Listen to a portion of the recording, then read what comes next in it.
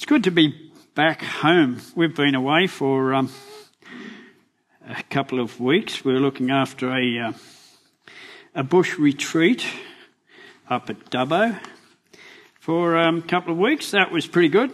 That was real good, actually. We caught up with our son and daughter who live in Orange, so they weren't very far away. And I got pulled into line by my little granddaughter. She's 4. They do that to you. I was being a typical granddad and giving them, a bit of cheek now and then, as I do. Anyway, at one point I said, and I don't remember what it was in relation to, but I said, "Oh, heck." And Elise said to me, Estelle, I got 2 granddaughters, one's Elise, one's Estelle, I get them confused. Estelle said, "We don't say those words." And I looked at her, she said, "My mum said, let no unwholesome words come out of your mouth." So there you go. I thought that was pretty cool, actually. Here she's learning memory verses, but not only that, she knew what it meant. Let no unwholesome words come out of your mouth. Granddad? Anyway, it was good to be away, and it's good to be back. I guess today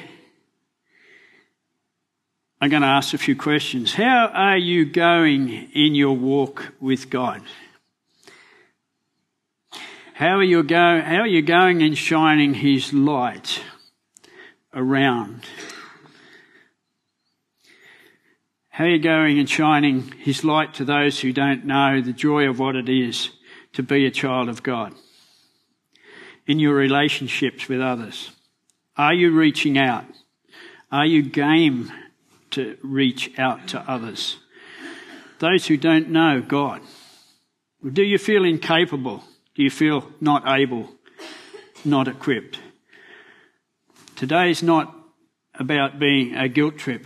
It's not about our inadequacies, but it's about what is at our disposal and what it takes maybe to have a deeper walk with God. I guess when Kirsty was talking about spiritual warfare, and I did debate about talking about that, but I thought there was enough in my message already. But she was talking about our weapons of warfare.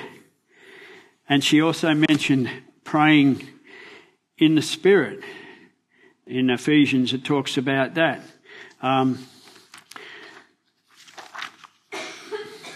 So last time I spoke here, we looked at Daniel. Daniel had been exiled from his beloved country. He'd been separated from his family. And he'd been in Babylon for many, many years. We looked at how he lived and conducted himself in a strange new culture and an ungodly regime. Yet despite this, Daniel was very, very highly thought of.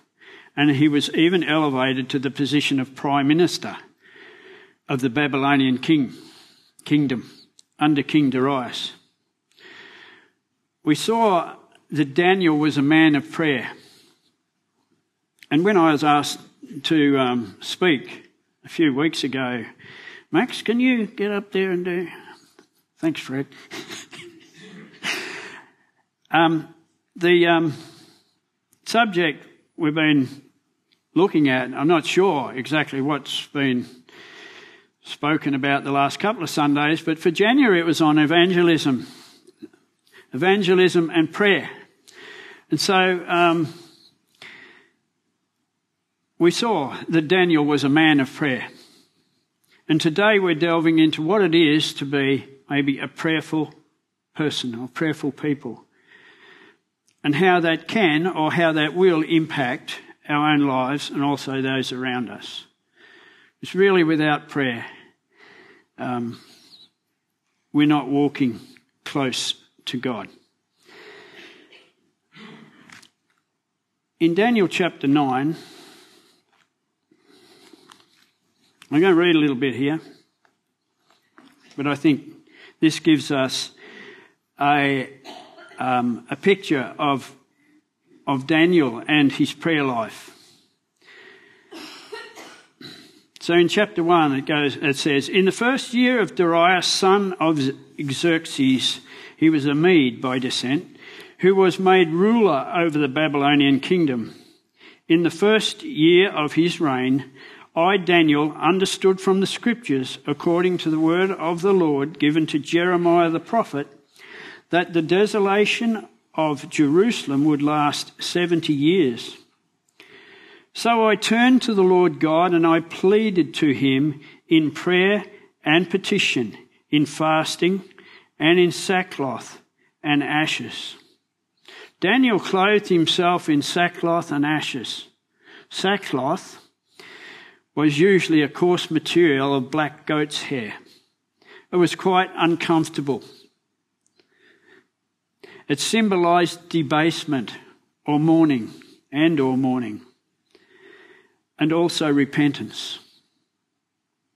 The ashes which they threw over their head and over themselves signified desolation and ruin.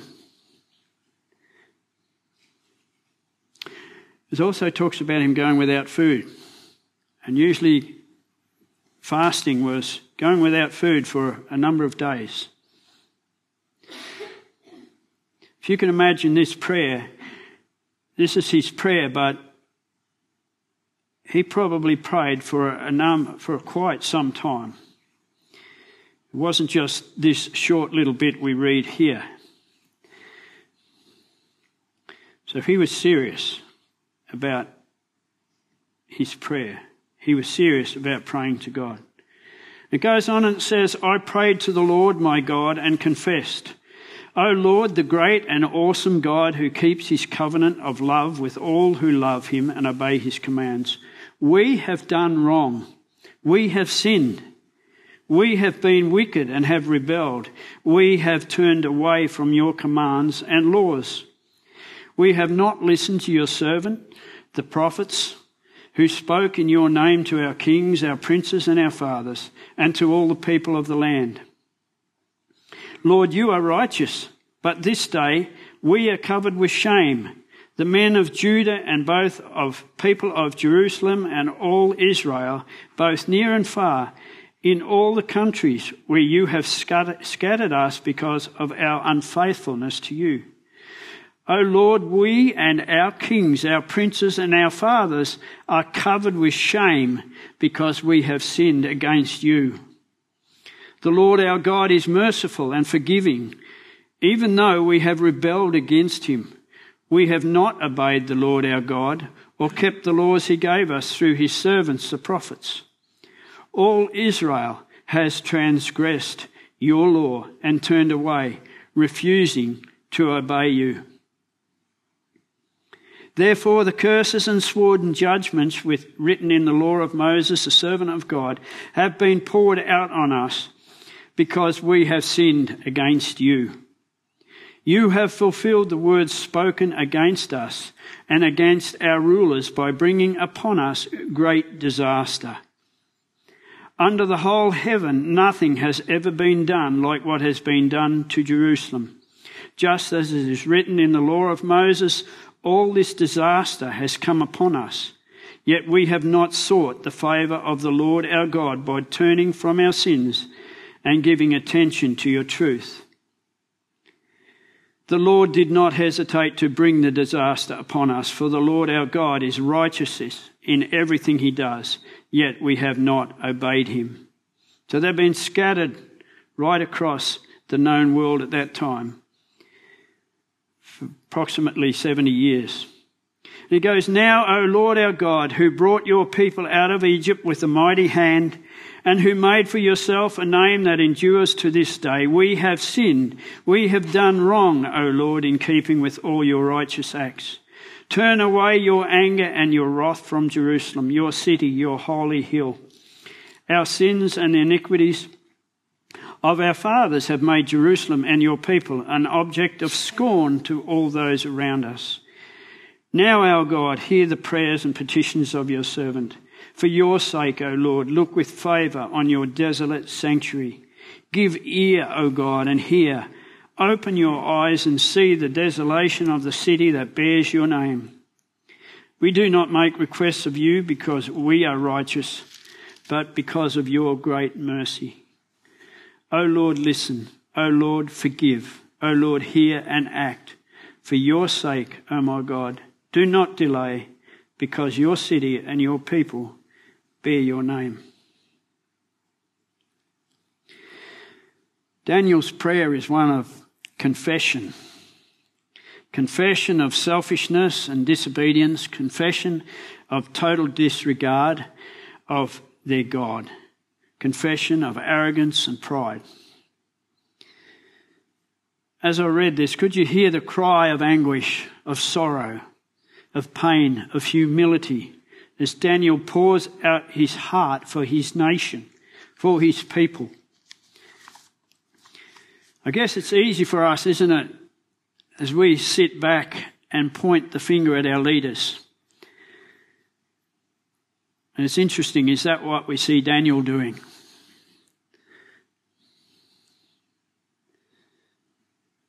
From all we read and know about Daniel, he was a holy and a righteous man. So much so when his enemies, the very jealous and envious soothsayers and the astrologers and the magicians, tried to trap him. In Daniel chapter 6, it's worth reading if you don't know about it. They sought to find fault in him, but they could not find any fault. They were jealous that he was about to be promoted to prime minister. This Jew boy from another country. Yet here he is, humbling himself before God, fasting in sackcloth and ashes,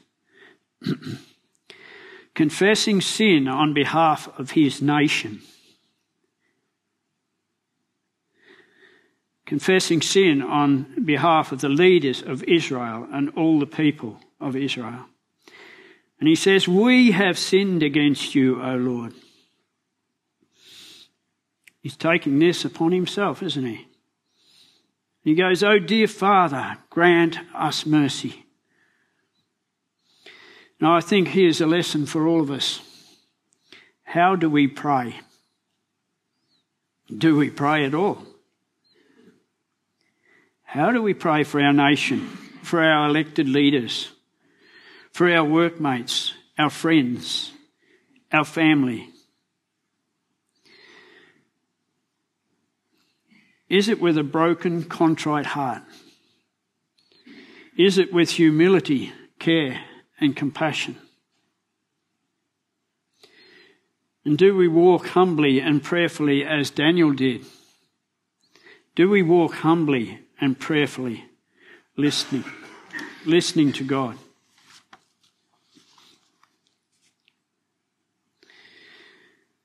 We're going to look at another prayer.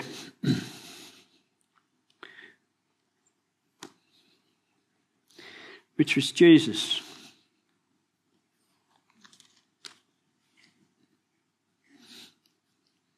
In chapter 17, verse 6, Jesus says, let me just read that in a minute. Jesus is praying and he's about to undergo total humiliation from his creation. He is about to suffer and die at the hands of his creation. He's about to battle Satan and pure evil. He's about to be put to death and be enveloped by sin and darkness of the world. Yet here he is. He takes time to pray for his disciples. He takes time to pray for his disciples and also us, for you and for me.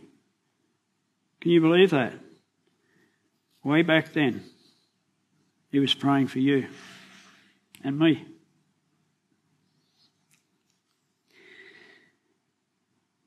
And he says, Father, he's praying for his disciples at this stage, Father, I have manifested who you really are, and I have revealed you to the men and women that you gave to me. They were yours and you gave them to me. And they have fastened your word firmly to their hearts. And now at last they know that everything I have is a gift from you. And the very words you gave me to speak, I have passed on to them. They have received your words and carry them in their hearts. They are convinced that I have come from your presence, and they have fully believed that you sent me to represent you. So, with deep love, I pray for my disciples. I'm not asking on behalf of the unbelieving world, but for those who belong to you, those you have given me. For all who belong to me now belong to you. And all who belong to you now belong to me as well, and my glory is revealed through their surrendered lives. Holy Father, I am about to leave this world to return and be with you. But my disciples will remain here, so I ask that by the power of your name, protect each one that you have given me. And watch over them so that they will be united as one, even as we are one. While I was with these that you have given me, I have kept them safe by your name that you have given me. Not one of them is lost, except the one that was destined to be lost, so that the scripture would be fulfilled, and that was Judas. But now I am returning to you, so Father, I pray that they will experience and enter into my joyous delight in you, so that it is fulfilled in them and overflows. I have given them your message, and that is why the unbelieving world hates them. For their allegiance is no longer to this world, because I am not of this world. I am not asking that you remove them from the world, but I ask that you guard their hearts from evil. For they no longer belong to this world any more than I do. I ask that you guard their hearts from evil. Your word is truth, so make them holy by the truth. I have commissioned them to represent me, just as you commissioned me to represent you. And now I dedicate myself to them as a holy sacrifice, so that they will live as fully dedicated to God and be made holy by your truth. And then he goes on to say, and I ask not only for these disciples, but also for all those who will one day believe in me through their message. I pray for them all to be joined together as one. Who's that he's talking about, guys? That's us, hey? I pray for them all to be joined together as one, even as you and I, Father, are joined together as one. I pray for them to become one with us so that the world will recognize that you sent me.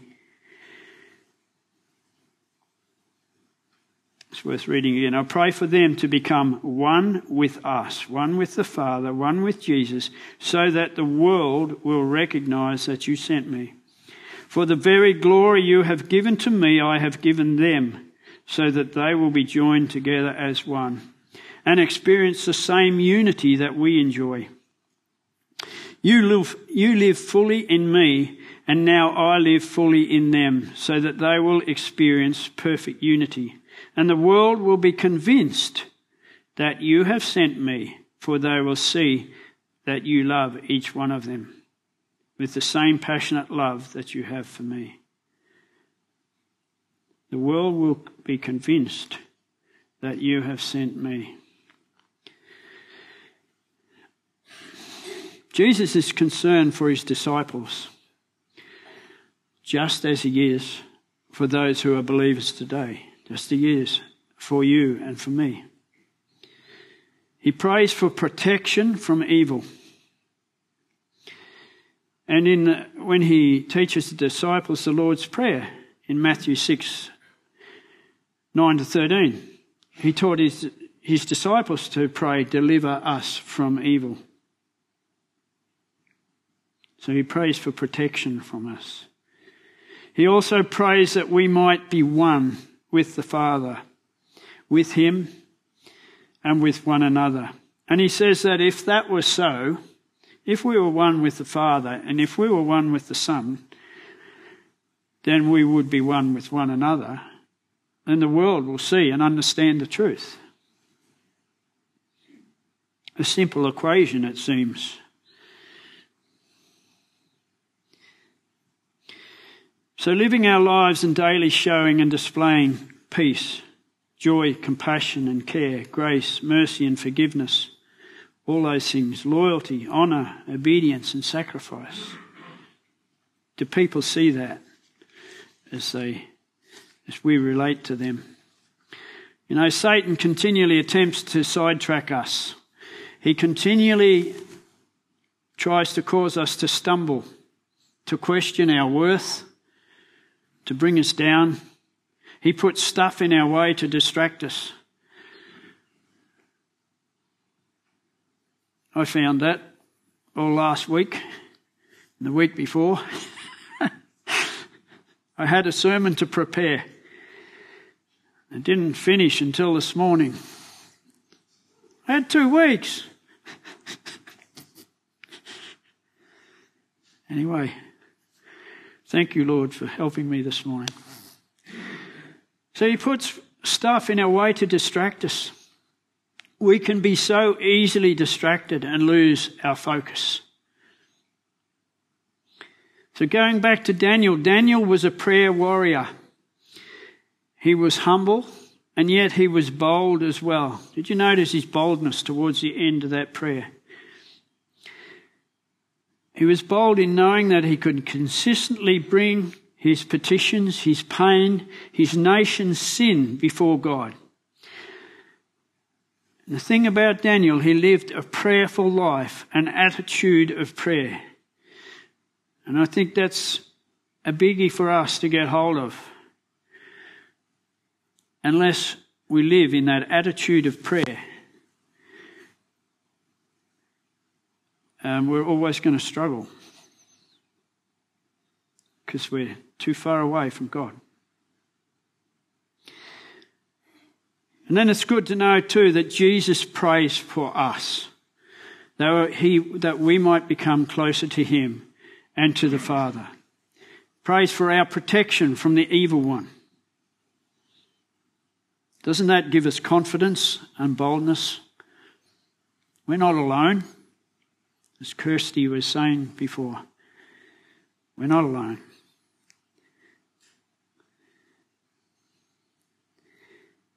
We can have confidence that we have God's angels protecting us. In Psalm 34:7 it says, "The angel of the Lord encamps around those who fear him, and he rescues them." In Luke 4:10 it says, "For it is written, he will command his angels concerning you to guard you." He has our back. And as I was preparing this, I was reminded many years ago, I wasn't there at the time, my little brother and little sister told me about this. They were country kids, born in the Mallee, and they're down on the coast swimming at Ocean Grove on 13th Beach. Gets a bit rugged out there. And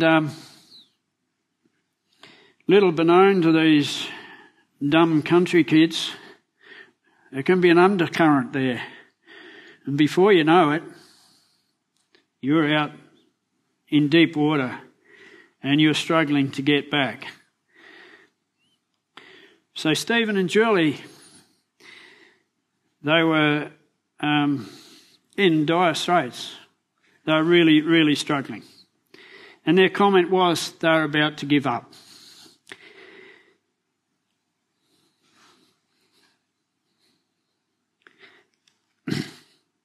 And suddenly before them was a girl on a surfboard. And it was a huge surfboard. It's a big, long surfboard. Longer than what everyone else was using there. She had an orange bathing suit on. And she came up alongside them and took them in. And when they recovered, because they were pretty well out to it, when they recovered, they started looking for her. And they asked all the surfers around, these surfers, and you know what surfers are like, they're a bit of a family, they know one another, they know who's there. They said the girl in the orange bikini, wearing a bikini of all things, and they didn't know, never seen her in their life. And Stephen and Julie are convinced that that was an angel. Julie is now and has been looking after, she's a she's in charge of a number of preschools, and she's very much aware of her ministry amongst mothers and kids. She's a glowing Christian. Stephen, we caught up with him just the other day up at Toowoomba. I said to Stevie, how long have you been senior pastor at this church? He's a senior pastor at Toowoomba Church of Christ. He said, 18 years. And he's highly thought of up there. But I guess what I'm saying is it wasn't their time. And God has his plans for us. God is there. His angels are all around us to protect us. And something else for us to be reminded of.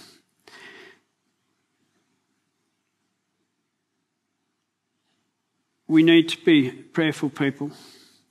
We need to understand and realise that God has our backs, that we have his protection, that he's watching over us. And then we have the Holy Spirit within us. And John 14:6 says, I will ask the Father, this is Jesus talking, and he will give you another helper, that he may be with you forever. He's there to convict us, to comfort us, to prompt us, to teach us to grow, to mature us, to become more and more Christ-like. The Holy Spirit is right here within us. It's as if Jesus himself was beside us. And I think we glibly pass over that sometimes. I know I did for many, many years. We cannot realise or value the importance of this highly enough. Many of us almost ignore the fact that his Spirit is within us. A power that is untapped. We ignore it. Are we afraid of the Spirit? I often think, what is holding us back? And I guess we need to give more of ourselves to him. More and more and more of ourselves. It's a daily thing. It's not a once-off thing. We need to continually be doing that because it's so easy for us to just lose focus and to get sidetracked and Satan to, I guess, just quite easily has his way with us. In Romans 12 it says, I urge you, brothers, in view of God's mercy, to offer your bodies as living sacrifices, holy and pleasing to God. This is your spiritual act of worship. Something we need to continually do. Do not conform any longer to the pattern of this world, but be transformed by the renewing of your mind. Then you will be able to test and approve what God's perfect will is.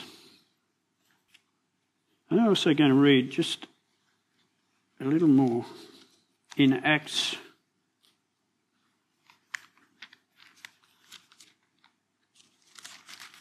I guess this is an example of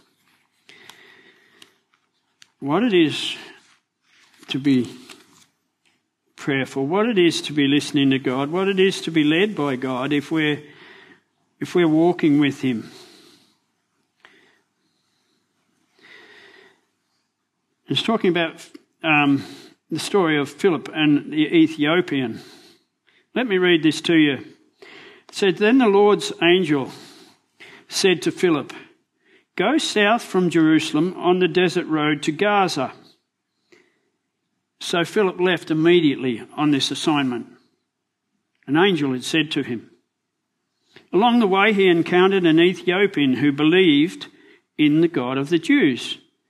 This guy was a minister of finance for Candace, Queen of Ethiopia. He was a very important fellow. He was on his way home from worshipping God in Jerusalem. As he rode along in his chariot, he was reading from the scroll of Isaiah. So reading from the Old Testament. And the Holy Spirit, note this, the Holy Spirit said to Philip, 'Go and walk alongside the chariot.' So Philip ran to catch up. As he drew closer, he overheard the man reading from the scroll of Isaiah the prophet. Philip asked him, 'Sir, do you understand what you're reading?' The man answered, 'How can I possibly make sense of this without someone explaining it to me?' So he invited Philip up into his chariot to sit with him. The portion from Isaiah he was reading was this, and it's about Jesus Christ. He was led away to the slaughter like a lamb to be offered. He was like a lamb that is silent before those who sheared him. He never even opened his mouth. In his lowliness, justice was stripped away from him. And who could fully express his struggles? For his life was taken from the earth." The Ethiopian asked Philip, "Please, can you tell me who the prophet is speaking of? Is it himself, or is it another man?" Philip started with this passage and shared with him the wonderful message of Jesus. As they were travelling down the road, the man said, "Look, here's a pool of water. Why don't I get baptised right now?" Philip replied, "If you believe with all your heart, I'll baptise you." The man answered, "I believe that Jesus is the Anointed One, the Son of God." The Ethiopian stopped his chariot and they went down into the water and Philip baptised him. When they came up out of the water, Philip was suddenly snatched up by the Spirit of the Lord and instantly carried away to the city of Ashdod, where he reappeared preaching the gospel in that city. Wow, crazy, hey? Do you think that can happen today?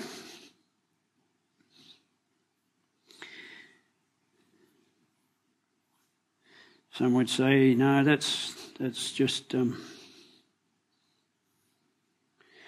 that's from the Bible, and that was how it was in those days. But I don't believe that's so. The Holy Spirit does talk to us, and he does tell us to do things. You mightn't get snatched away to go to another city as Philip was, but let me just give you an example. And this is, I guess, where one thing that the Lord taught me a number of years ago. I was going over to Barham to confront. It wasn't really to confront. A guy owed me some money within our business, and I hadn't been able get far with it. And it's a guy I really liked, and we got on well. So one day I decided I was going to drive over and see him, and it was tearing me up. Anyway, I was greatly in prayer that there would be no wouldn't be confrontational, that it would be a good time, that we would be able to get along and agree, and etc., etc. So I was much in prayer. I guess as I've been preparing this was brought back to me. And anyway, so I went and saw this guy, and we did have a really good conversation about money, but it went much deeper than that. We talked about God and faith, and it was a great time. Really, it was amazing. Anyway, I left his place and driving back home, and as I drove across the bridge there at Kundrook, I noticed this guy riding a push bike. And, well, I'm a bit of a cyclist, and I had no idea what this was leading to, but I just thought, I'll stop this guy and have a chat to him and see if he's, interested in joining the cycling club, or might get to know him, etc., etc. So I stopped up the road a bit, and he almost rode past, and I waved him down. And I said to him, I don't normally wave people down like this. Anyway, it turns out he was from Adelaide, and he was just touring around, and he was able to do his job from wherever he was with his computer. I invited him home, and he camped. He was just camping around the place. He camped in our backyard for 2 or 3 nights, and we had great conversation. He was actually he was very interested in Eastern mystical religion, but we had some good conversation, some great conversation, and he came to church with us one day, and then on the Monday before he left, he asked us for a Bible. I know we haven't seen him since. But I guess what I'm saying is, it reminded me as I read about Philip and the Ethiopian. God says stuff to us, and we quite often ignore it. We don't listen to what God is saying to us. Something simple like, ask that bloke if he wants to join the bike club. I didn't know where it was going to go from there. And I don't know any more about Amjad, where he is today, but I truly believe that Margie and I were a small part in him being confronted with the gospel, and he did tell us that he had a Christian friend in Melbourne who was also at him. So I guess what I'm saying in conclusion, what are we waiting for? God calls us to be his witnesses. He calls us to be his disciples. He says we are his workmanship. We carry the light. Do we realise that what we have is more precious than gold? It's more precious than anything this world can offer. It is. We should value that so highly and want to share that, not be afraid to share it.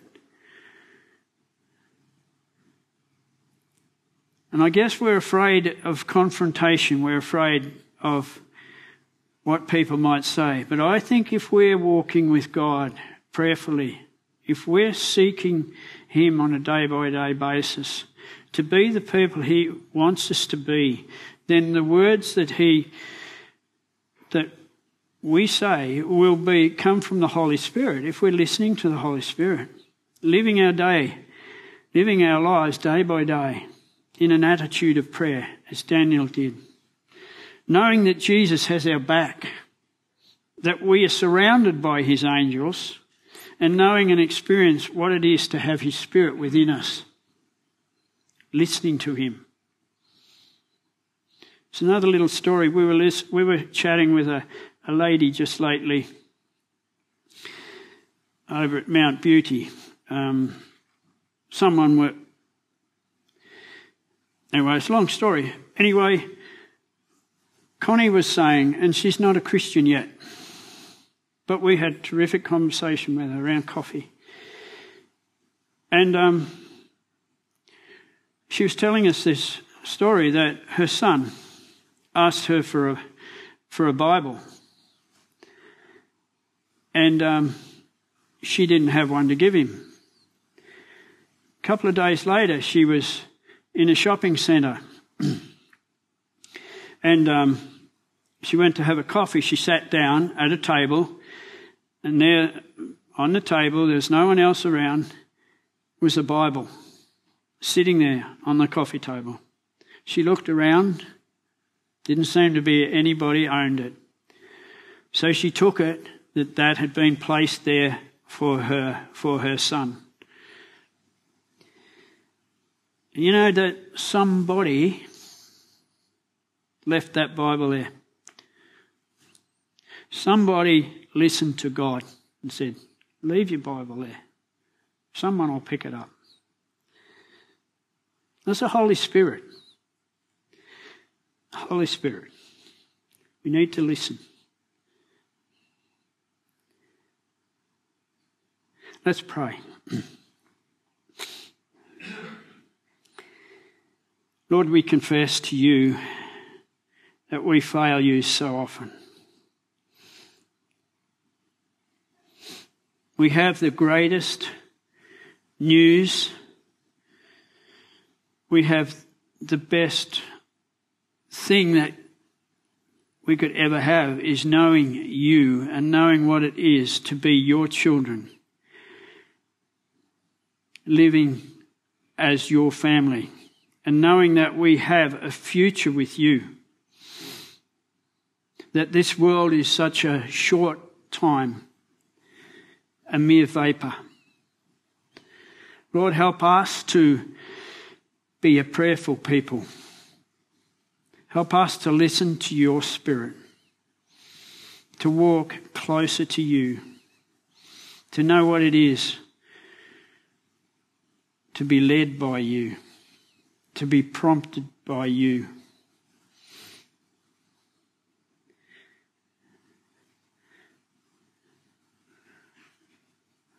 Lord, we thank you that you surround us with your love.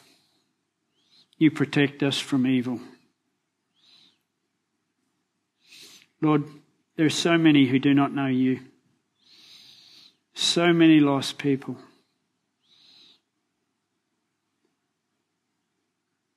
For them, life is almost pointless, almost meaningless at times.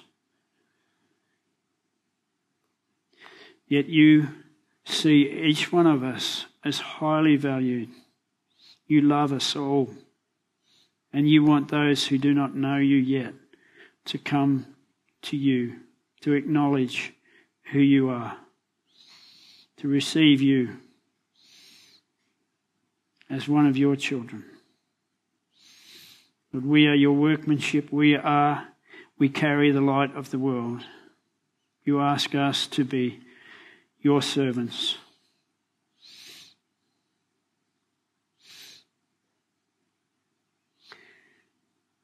We just thank you for your love.